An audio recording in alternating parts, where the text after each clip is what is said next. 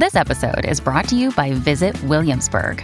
In Williamsburg, Virginia, there's never too much of a good thing. Whether you're a foodie, a golfer, a history buff, a shopaholic, an outdoor enthusiast, or a thrill seeker, you'll find what you came for here and more. So ask yourself, what is it you want? Discover Williamsburg and plan your trip at visitwilliamsburg.com.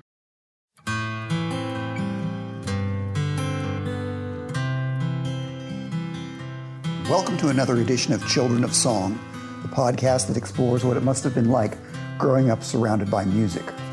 For those of you who are taking this journey with us for the first time, we're speaking with musicians whose parents made a name for themselves in the music business. We'll find out what it was like growing up around that kind of fame and hearing such great music all the time, what happened to them backstage, artists that they met when they were kids, and how they caught the music bug themselves. And ultimately, we'd like to know what inspired them to continue the family legacy and pursue their own musical journey. I'm Robert K. Orman, and I'm joined by my producer, Brad Newman. Hey, Brad. Hey. Brad's here to keep the train on the tracks and make sure we do our P's and Q's. As we continue what we're calling our Nashville sessions, we have the pleasure of spending some time today with a singer-songwriter that I'm crazy about. Her name is Georgette Jones, and she is definitely the daughter of country music royalty. Her father is Country Music Hall of Fame member George Jones, and her mother is Country Music Hall of Fame member Tammy Wynette. It is so great to be here. Oh, thank you so much. And I love your music, in addition to both of your parents. Oh, you have no idea how much that means to me because I certainly respect you. And I know I said to you earlier when you got here, and I want to just repeat that out loud for everyone else. Whether you know it or not, you helped me so much. A few years back, I did have an opportunity to have a demo deal with RCA.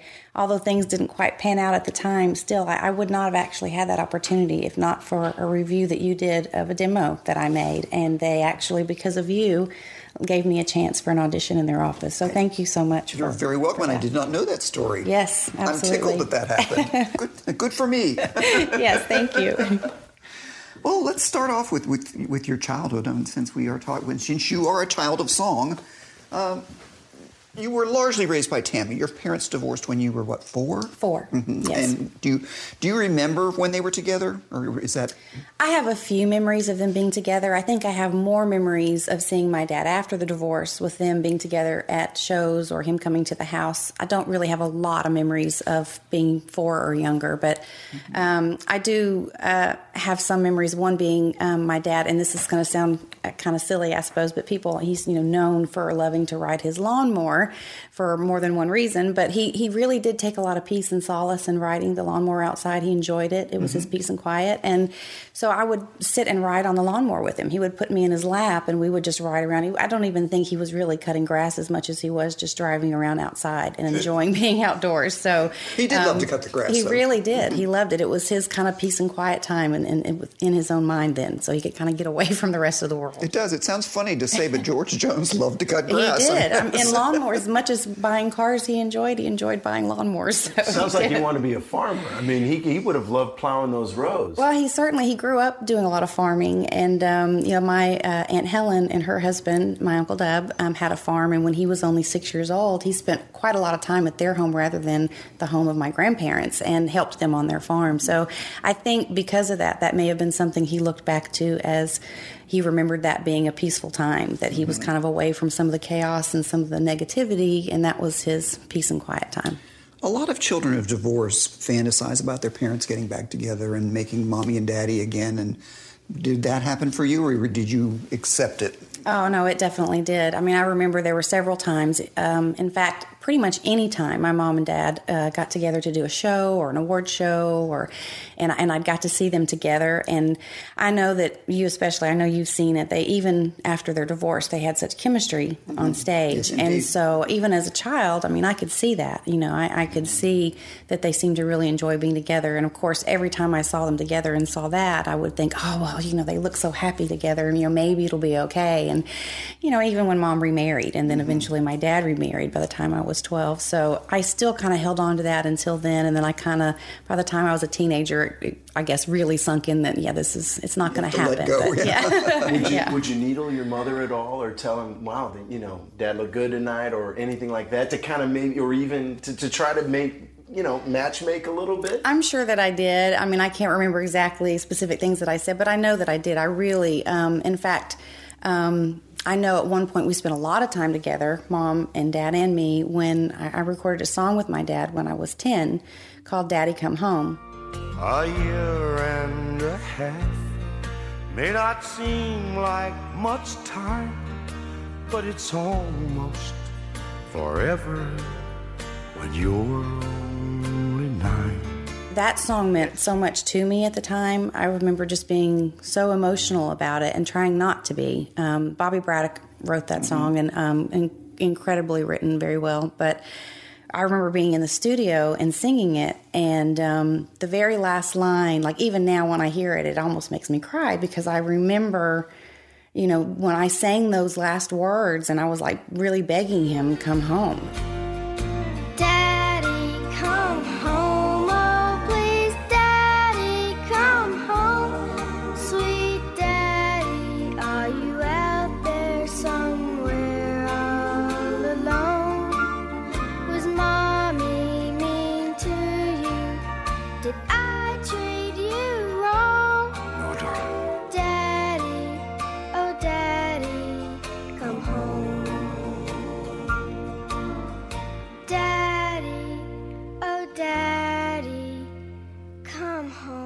And so, yeah, I'm sure that I did some needling here and there during that time, especially because we spent a lot more time together, the three of us, rather than just quick visits. And I know that she had a lot of guilt over being a working mother.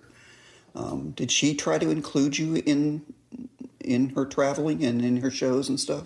She did quite a lot. In fact, all summer we would go with Mom. Anytime there was something special, there was a couple occasions where Mom went to Europe for a couple of weeks, and she thought it would be great for us as a family to be able to travel and see things. And in fact, Mom actually put her foot down. I went to a school when I was 12. We were going to Europe for 2 weeks, and they were going to say that I couldn't do it, that I'd be kicked out. I'd have to come back the next year and repeat the grade.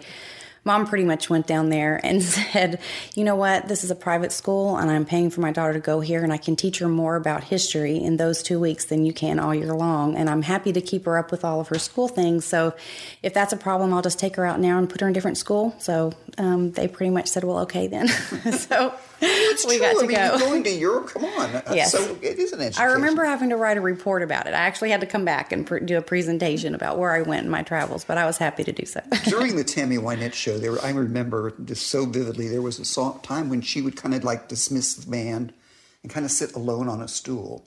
And she did this song called To My Daughters. Yeah, Dear Daughters, yes. Dear Daughters, that's yes. it. And it would inevitably reduce everybody in the place to tears. Yes. Dear Daughters, Gwen, you're my oldest and you're quite a lady. You're my only blue-eyed girl and you turned 16 in April and you've sure made a change in my world. I'm sorry I missed the big evening, your first date, and I wasn't around. Save all the secret things you did and tell me when I get to town. I mean, it was a powerful, powerful song. It really is. And if you ever see a DVD or a video recording of her show, she had a backdrop that would show pictures and things of all of us kids with her. And I know for Mom, it was a very real time for her every time that she did that, and very emotional. And because when she wrote this song, I mean, it was like what you said a minute ago. She had a realization that even though she loved what she did and she felt like she was providing for us things that she never could do her life when she grew up, she also knew that she was missing out on first lost tooths and proms and cheerleading tryouts and all kind of things, and doctor's visits, just anything, simple things that you feel like most moms, you're there for your children. And I think she felt very guilty about that, but yet wanted us to know how much she missed out on that and that she did love us and wanted us to know how much. I wish I could have been there, but as usual, I was gone. How did the song affect you? I remember when I was little, I saw it much differently than now that I'm a mother myself. I mean, that was going to be my next question. Absolutely. When I was young, I think when I first heard it, about my first tooth and about me sleeping on my Meemaw's arm and stuff, because I thought, oh, great, everybody's gonna make fun of me now because I like to sleep. I slept with my grandmother and sucked my thumb till I was probably 10. I really did, but I was a very insecure child. So I kind of took it in a negative way at first, and then as I got older, I appreciated it. But certainly as a mom now, and especially because when my children were 16, I started doing more music, and so they were by no means, toddlers, but still, I would miss things, and I would be gone, and I completely understood and related what my mom must have been going through, missing out on things and not being able to be with my kids all the time. So it definitely hits home a lot more now. Single mother, thy name is guilt. Absolutely. Yes. It's absolutely true. Yes. Did you get to know famous singers when you were a little kid? Did people come over to the house? There were many people who came in and out. I think probably the person that I remember, the couple of people that I remember the most as being so close to Mom, Jan Howard and Loretta Lynn were staples in our home. And I loved being around them, both incredibly sweet people. And, Jan actually traveled with Mom for, a year or so. And I think that meant a lot to Mom as much as it did to Jan going through the hard time she was going through. But Loretta, since she and we still stay in touch, and we talk every now and then, and we laugh and cut up about some of the crazy things Mom and her did. And it's funny now that I can hear stories that I probably wouldn't have heard when I was, younger, knowing her. But she also was famously, her signature song, Stand By Your Man. Well, she stood by several men, actually. Yes. Stand by your man. Give him 2 arms to cling to. Several marriages in there. As each one came along, what was your response to that as a kid? Were you jealous that she was paying attention to someone else other than you? Or Well, no, I guess because I was so used to having to share Mom already anyway from birth. I mean, when I was born, she was married to her third husband. So at that, I really only had 2 more to go through at that point, one of which I hate to say was only 6 weeks long, so it really probably didn't even... The Michael Tomlin. Yes, Michael Tomlin probably really didn't even count almost. So honestly, for me, I think I was so used to sharing Mom with her fans and with the media and her time away because of her traveling that I never really looked at any of them as taking anything away from me. Did tour buses go by the house? They did, and I can remember many times them coming up through the driveway, and eventually I think Richie had put a sign up because some of the buses would bust the George Ritchie was her final husband. Yes, Richie was her final husband, and I remember he got so angry at one of them one time he stopped them, and then he felt guilty that he fussed at them because, of course, the fans, it's not their fault. So he brought them in, as a reward to try to into the house? Brought them into the house. Mom didn't know he was doing this, and so when she heard them coming in, she's in her robe and has her headband, the whole thing, no makeup. So she's hiding from one room to the next, trying to make her way to the bedroom to get away from him, one room at a time, because she was afraid they'd see her. And she said eventually she's literally in her closet in the bedroom, and she knew that he was going to she knew that he was going to expose her. And she's like, I might as well just come out and get it over with because, it's all right. They'll get over it. And they were so excited that she, took the time to come out and talk to him and spend some time with him. But she used to laugh about it all the time. She's like, there I was in all my glory. What was a favorite song of hers growing up? You probably had many favorites, but was there one in particular that stuck out? Of Mom's? I think I really didn't have a favorite until I got a bit older. But in my teenage years and older, I think I always say it's the 2 tills. Till I get it right, until I can make it on my own, are probably my 2 favorites. She co-wrote one of those. Till I can make it on my own. Till I can make it on my own, yes, yeah. She co-wrote that with George Ritchie. Yeah. Can you give us a little flavor of it? Let's see. I'll need time to get you off my mind, and I may sometimes bother you, try to be in touch with you, even ask too much of you from time to time. But till then, Lord, I'm gonna need a friend. But till then, I'll lean on you. That's all I mean to do. till I can make it on my own. Love that. So beautiful. It's a Thank great you. lyric. It's one of the great country lyrics, I think. It really is. I think it's because anyone who's old enough to be an adult and have ever been through a relationship that didn't work knows that feeling of wishing they could still hang on a little bit longer and just let me, help me get through this time. We have heard a George song and a Tammy song. I want to hear something that you're proud of that you wrote. Of me. Oh, my. And from any of the records. I mean, Okay. Let's see. Maybe the song that I wrote for my mom would be good. Okay. I remember sitting in your lap, and you would hum in my ear. I still feel your arms around me. They were warm and erased all my fear. I was your little baby girl.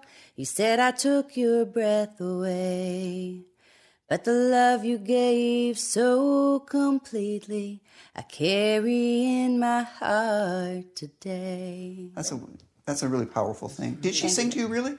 Oh, God, all the time. Mom sang a lot at home. In fact, we would sit around the piano sometimes. Mom would play piano, and she would have my sister Tina also sang, and she sang backup for Mom for a few years. So Tina and I would sing harmony with Mom, and we would just randomly do that. But at night, sometimes when I was a little kid, I remember her, like read me a bedtime story or something, or she might sing me something, but, as I was going to sleep, because I was, like I said, a very insecure and nervous child. We had a lot of things going on when I was younger. We had death threats and kidnapping threats, and our house was set on fire, and our house was flooded, and a lot of crazy things going on. So I was a very scared young girl. My older sisters luckily had a little bit of their childhood before that happened, and so they were a little more capable of, I guess, dealing with that as teenagers. Georgette was the baby of the family. And so why were these threats coming out? Well, we never really found out. Tammy, just stuff happened to her. Horrible things, yeah. She, I don't know, it was like a curse on her or something. Yes. It's like bad stuff just happened to Tammy Wynette. It happened all the dang time. Yeah, we went bowling as a family one night and came home, and to find that someone had broken in. They had turned on every faucet, every sink, every bathtub, every shower in the entire house. So the house was flooded in a couple of inches of water everywhere in the entire house. On every window, TV, mirror, glass, anything that was reflective, they had written slut, pig, whore, just horrible things all over the entire house that had to be cleaned up and fixed. And only a few months later, I was asleep in her bedroom in the back, and the house, and I don't even remember it. I guess I blocked it out. But that part of the house caught on fire, and the entire back portion of the house we had to close off until they could fix it. It was completely burned away. So just a lot of crazy things. Some people thought it was Don Chappell, who was the husband she left for George Jones, and was not happy about it. Right. And he had done, when they were married, he had done bad things too. Right. And so nothing was ever proven on anybody. No. In fact, there's a lot of theories. Then they tried to accuse my dad. My dad, I know, never would have done any. He would have never put any of us in harm. And that was just, in my opinion, even a ridiculous thought. But I can understand they always want to check all those who may have been hurt or upset. But they even, they questioned Richie at one time.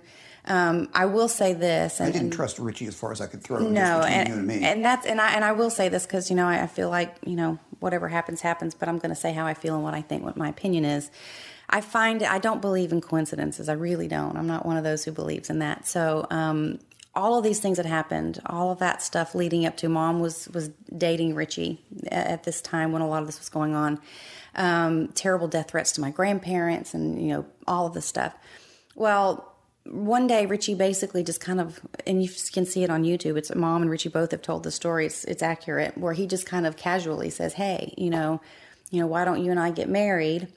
And, I'll help you bring back your career, and I'll protect you and your girls, and, I'll be there for you, and I'll tour with you, and blah, blah, blah. And she's like, okay. That's really their proposal. It was not really a very romantic one. They had known each other for years. Yes, they'd known each other and written together, and they'd been friends for a long time before they started dating. And so they did get married, and you know what? The second they got married, all of that stopped.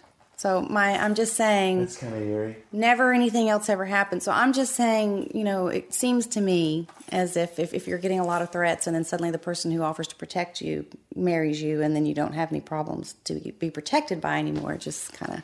Was he pressuring her before and then she wasn't acquiescing, or?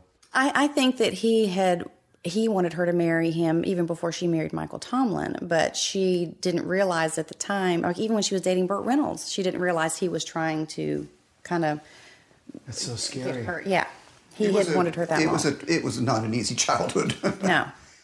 Now, your relationship with George Jones was a little bit more complicated. I mean, Tammy Wynette was always there for you. Yes, absolutely. Always. He was not. No. So, take me through that coming together and pulling apart as it happened, as you grew. Did you make the effort? Did he make the effort? In the beginning, most of my childhood, I think, I reached out a lot. I wanted so desperately to have that relationship with my dad, and it wasn't until really being a parent myself now that I do understand, having talked to him, a lot of that was because he didn't want me to see him in the shape that he was in. I didn't know that and didn't understand that as a child, so it was hurtful. And so there were times when I tried as a teenager to connect or to go see him and to do things, and I took it very hard that he didn't seem to be ready for that. And so we stopped talking probably for about a year and a half. I didn't have any contact really at all until my mom died. And when my mom died, I have to say it was him who made the first effort, because I was so devastated when Mom died. I know people thought she was sick and we would have expected it, but honestly, it wasn't terminal. She had chronic illnesses, not a terminal one. So it was a big shock that at 55 she passed. And we were at Mom's house, and Daddy and Nancy came in the front door, and I remember thinking, I don't know if I can really handle this right now. I couldn't take any kind of rejection or not having what I needed right then. And so I started to turn away, actually, to walk down the hallway. And I do have to give Nancy credit for grabbing me by the elbow and saying, look, your daddy came here to see you. Please, you need to go see your dad. So I did. I went to him, and I pretty much, I think, fell apart the second he put his arms around me. And it meant so much to me that he was there for me right then. I needed him then more than I had ever needed him in my life. And in fact, Richie didn't even go to the funeral home with us. My dad went with us to the funeral home to pick out, casket and flowers and things that we had to do. I didn't know that. He did. My dad went with us to the funeral home with my sisters. And Richie stayed at home trying to coordinate the funeral, at the Ryman. So, which was very public. It was very, very public. Well, and that's the way he wanted it. I mean, he really was. That was his final show to put on, so to speak. But for us, it was a time that we really were caught on off our guard and didn't know what to do, and were devastated. And my dad, if you knew him at all, you knew that he hated funerals. He hated to go to any of those kind of things. So I know that especially for him, that was a major thing for him to do, to come with us and to do all of those things just to be there. I mean, he wasn't making decisions, but he wanted to physically be there just so that I knew he was there for support. And that absolutely meant the world. Could you also see, get an inkling of how much he might have loved her as well? Yes, because, the truth is, he said that when he found out that Mom had passed, he did not sleep for 3 days. He either sat on the foot of the bed, walked around the house, or he'd take a drive around the neighborhood and come back and sit down. And he couldn't rest. So I know that was his way of telling me I loved her too. Like, he didn't want to say those words out loud. He certainly didn't want to offend or disrespect Nancy, but he did want me to know that that he loved her too, and that he was missing her too. George Jones had a song called "If Drinking Don't Kill Me, Her Memory Will." And every night when he would sing it, at some point in the song, he would say, "Tammy's memory will." Yes. He would definitely, it was like, I'm still carrying this torch, people. Yes. And, I think, obviously, like I said before, out of respect for Nancy, I know he tried to play down any real emotion about my mom and him, their relationship, especially after they were both remarried. But my personal opinion, and I think it's probably the opinion of many others, is I think he was the love of her life, and I think that she was the love of his life. I think that my mom actually said that out loud to me at one point, and just said it was bad timing for us. We both loved each other, but because of the issues that we were both having, it just unfortunately didn't work out. If drinking don't kill me, her memory I can't hold out much longer. The way that I feel. So maybe in another lifetime. So really, her funeral was a real turning point. It really was. You know, if anything positive came out of something so horrible, it would have been the fact that my dad and I started to reconcile our relationship. Mm-hmm. Do you sing any of his songs when you do your shows? I do. The Race is On. I actually get a volunteer up for White Lightning to do the White Lightning part because it's fun to get someone up to do that. I do Picture of Me Without You. Oh, I love that. I do, let's see. Talk about a song of loss. Yes, and I do Choices because I always tell the story basically about choices.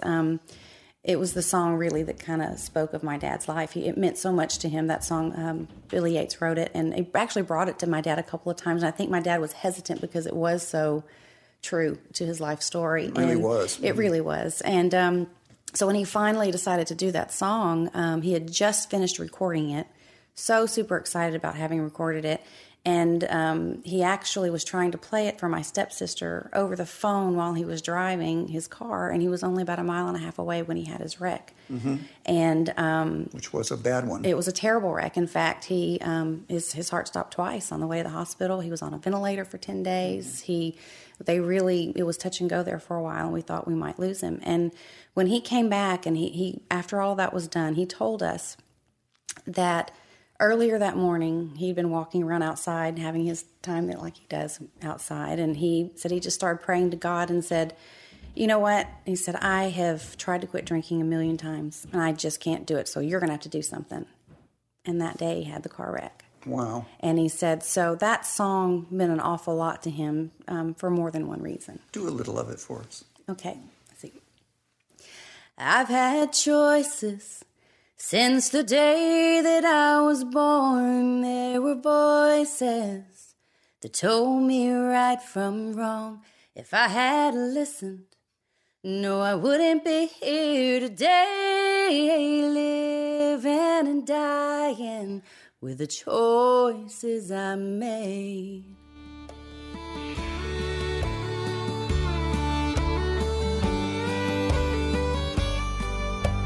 Living and dying with the choices I made. It's so George Jones. It is so George Jones. Definitely. You did not initially pursue music. No. Why? Well, because you can sing, you do write. I mean, it seems like it should have been the natural thing to step into mom and dad's shoes. Was that part of it, that they were so famous you didn't think you could? That was certainly part of it. I mean, I don't know that anybody really can. I mean, there's a few people I know certainly can understand it, but having two parents that both were so legendary, both of them, people, it's your normal human nature to compare. And you just can't possibly compare to either of them, much less both of them, and come out favorably. It's difficult. So that was hard for me. And I also, that and the fact that I grew up in that lifestyle knowing that I wanted to have a family one day, and I didn't want to be gone all the time. I wanted to be at home with my children, and I wanted to see them grow up. And not that I resented my parents for what they did. I understood that, but I wanted something different, and I wanted to be there for my kids. Did your father's alcoholism scare you away? Did you think, oh, this is what happens to you? It did scare me to an extent because, I never really, in fact, I think I kind of did things in reverse. I mean, I think I was very much so family oriented. I didn't drink. I wasn't the party person. I didn't do any of those things. I was terrified actually of doing a lot of those things. Not to say I didn't drink at any time ever when I was in college or whatever, but I really did the mom thing and did all of that. And then when my children got older and I started doing music, and I didn't realize, we were out and people, I started seeing, oh my gosh, people start just giving you things and handing you drinks and buying you. You don't even know that it's happening until you've had 15 drinks and you realize, oh my God, I haven't paid for one drink, but people out of loving your music and wanting to meet you come up and hand you a drink. And I saw very quickly that could be a problem, and I didn't want that to happen to me. And I kind of pulled back from music again for a little while and didn't really start. So after the first record came out? Yes. You were a nurse. Yes. You did have a nursing career. I was did Was it rewarding? It really was. You know what? My mother was a nurse, so. Oh, really? Mm-hmm. Well, I mean, I loved it. I really did. For 17 years, I was a registered nurse. I worked in the emergency room, intensive care. I worked in a medical surgical unit for a while, did some home health. I mean, I kind of did a little bit of everything. I did have, I went by my first name at the hospital because being in a small town and a small hospital, it didn't take long. If you've got the name Georgette Jones, I mean, it just kind of... Yeah, people put two and two together pretty fast. Right, yeah, it doesn't take much. So my first name is Tamala. So on my name tags, we'd have to put our name tags in all the patients' rooms, and so it would say Tamala Jones. And so I could get away with it most of the time under those circumstances. But every now and then, I had an elderly lady one time who started saying, "Hey, does that girl, Georgette, does she work up here?" And I was like, "Well, yes, ma'am, that's me." Oh my gosh, I got all excited and started hugging me and telling me how much she loved my mom and dad's music. And I love that. I mean, I will never not be excited about people loving my parents. But I will say and be honest about it, at the hospital when you're working and you're trying to get things done, I couldn't have like 20 and 30-minute conversations with people throughout the day. But there were a lot of people who'd show up looking for me to hand me demo tapes. "Can you give this to your dad? Can you give this Really? Yes. I'm on my deathbed. Right. Here's my tape. I know. And I'm thinking, like I could have a bedpan in my hand walking down the hallway and they'd still want to come up to me with their demo tape. But, it was okay. Brenda Lee told me a funny story. One time she got in a car wreck on Music Row, and the guy that hit her car reached into his glove compartment and gave her a demo tape. Are you kidding? That's so good. It's like, doesn't matter where you are or what you are. If you're in Nashville, you're going to get pitched. I had a man come up once with his wife, both of them in their full cowboy getup. I mean, both of them, cowboy hats, buckles, belts, the whole thing, and had their headshots. I mean, they were easily in their 60s, but they had their headshots and they had their demo with them, and they brought me a basket of turnip greens and some fresh corn on the cob from their garden, and then gave me their demo tape. So what can you do? I mean, we actually ended up. I called them a couple times and, thanking them for everything and talking to them. I'm so sorry. I did mail it. I did my honest. I mailed it. I said, I can't tell you what's going to happen when I mail it, but, So he would come and visit me about once a month and bring me more turnip greens and just come talk to me. I mean, he actually ended up becoming a friend. So it was, you never know what kind of experiences you're going to have with people. That's so wild. When you go out and do shows, is it difficult to get your own music across sometimes? Because you are in this shadow. I mean, It is. It's been, really difficult, actually. I think now I've just made a new CD that I'm hoping I'm finally going to have a little bit more leeway with getting some shows that we specifically book as just, this is my music. I will still do a couple of songs of Mom and Dad's, obviously to honor them. But it's been difficult because when people see my name and they know who my parents are, they immediately say, "Hey, can you come, sing some songs of your mom's, or can you come do a tribute show?" And I'm really happy that I can do that. I want to keep their memory and their music alive. But at the same time, it is a struggle to try to find me and be able to, pursue who I am musically. Mm-hmm. What's the new record going to be called? Skin. And I know that sounds a little bit crazy, but and I know they can't see me, but I have a lot of tattoos and things that they know most people don't see on a regular basis. But and my dad, of course, was mortified about the tattoos. He just would pick at it and think it was funny, and that was if you knew he liked you if he picked on you. So I was okay with that. But I see them looking at me. I wonder, what do they see? Do they think they understand? Can they believe in the life I've planned, or are they just judging me now? It's the only one that I wrote that I wanted to do on this album. I wrote a lot of other songs, but this one is special to me. And this song basically explains who and where I am today. If you see me and my hair's not fixed, and maybe I don't have on makeup, and maybe you see my tattoos and you want to judge me for what that looks like, please don't do that. I still have the heart of Daddy's little girl. Like, I'm still that person too. I'm not all these things that you would stereotype. So that's what the song is about. So don't just see this face. See my clothes or my hair that's out of place. Don't stare at my tattoos or the scar on my cheek. So record number 4, what have you learned so far? Oh, let's see. I have learned being yourself is more important than worrying about what anybody else thinks of your music or how you sound. I know that sounds maybe a little harsh, but and of course I do want people to like it. This is who I am. This is the music I love. This is who I want to be. And I'm hoping that there'll be people who will relate to the things that I've written and the things that I've recorded and get it. I think it's probably more a 90s style kind of country. It's a lot of upbeat stuff. There's maybe one or two a little more contemporary songs, but for the most part, it's pretty 90s style or traditional music. Tell me about You and Me in Time. And that's a real key song in your repertoire. And it's a duet with your dad that you did. Tell me about the song and recording it with him and all the background behind it. It's one of your best known pieces, I think. Well, yes, thank you. I appreciate that. I started writing this song years ago after my dad and I had really started getting closer after all of that we went through. And it was kind of my way of expressing to him.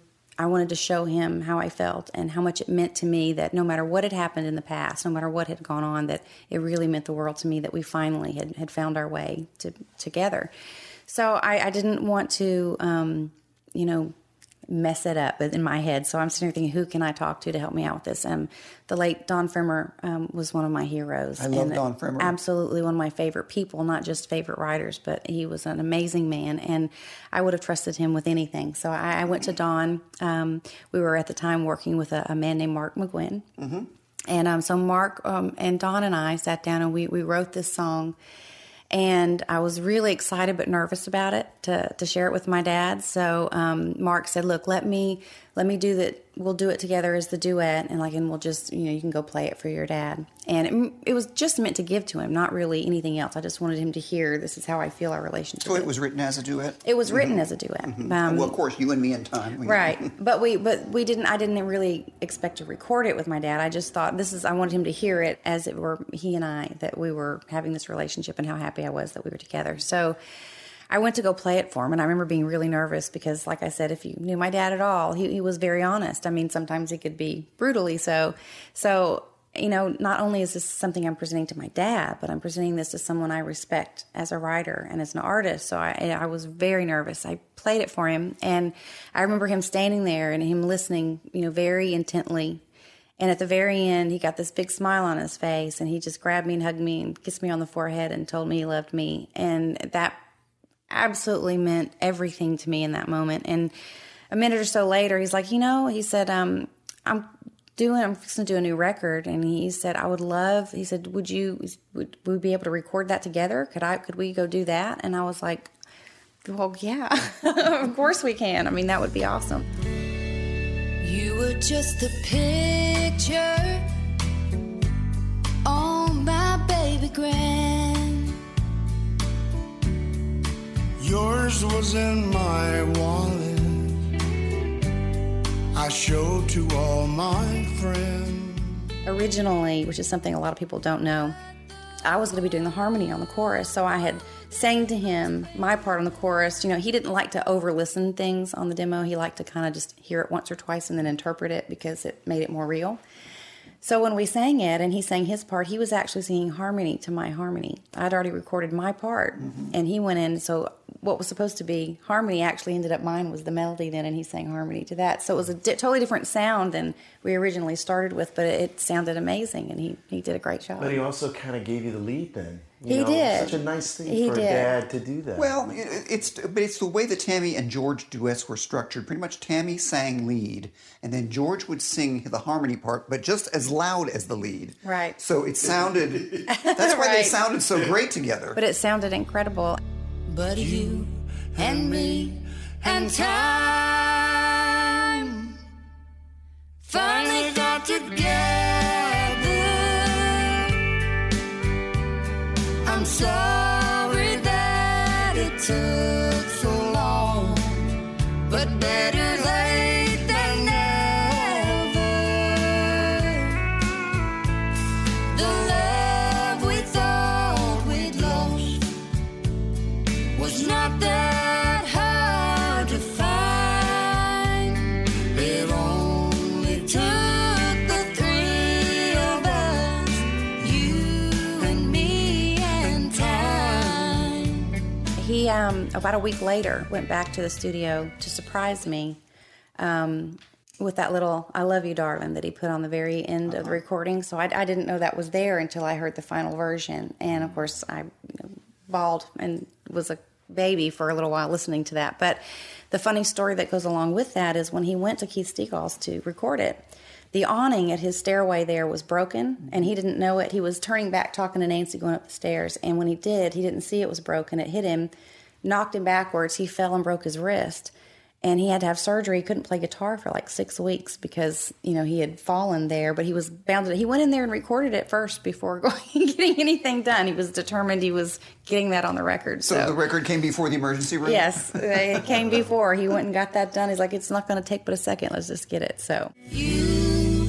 And me and time.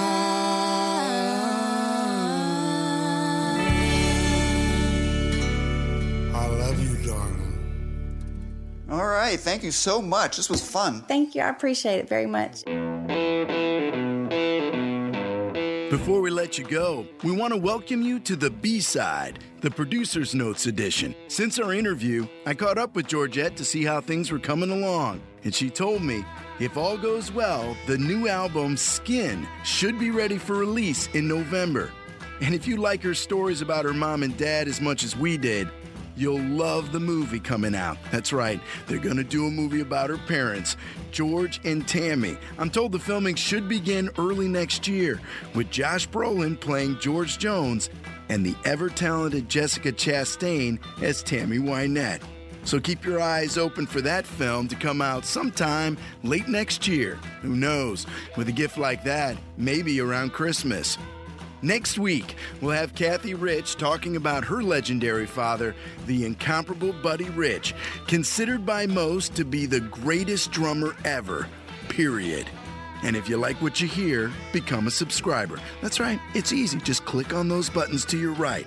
Apple Podcasts, TuneIn, Google Play, and Stitcher. Spread the word.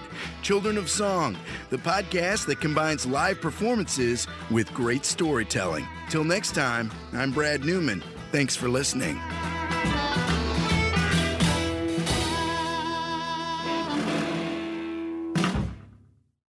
From the Fox News Podcasts Network. Subscribe and listen to the Trey Gowdy Podcast. Former federal prosecutor and 4-term U.S. Congressman from South Carolina brings you a one-of-a-kind podcast. Subscribe and listen now by going to foxnewspodcasts.com. Listen to Fox News Podcast shows ad-free on Fox News Podcast Plus, on Apple Podcast, Amazon Music with your Prime membership, or follow wherever you get your podcasts.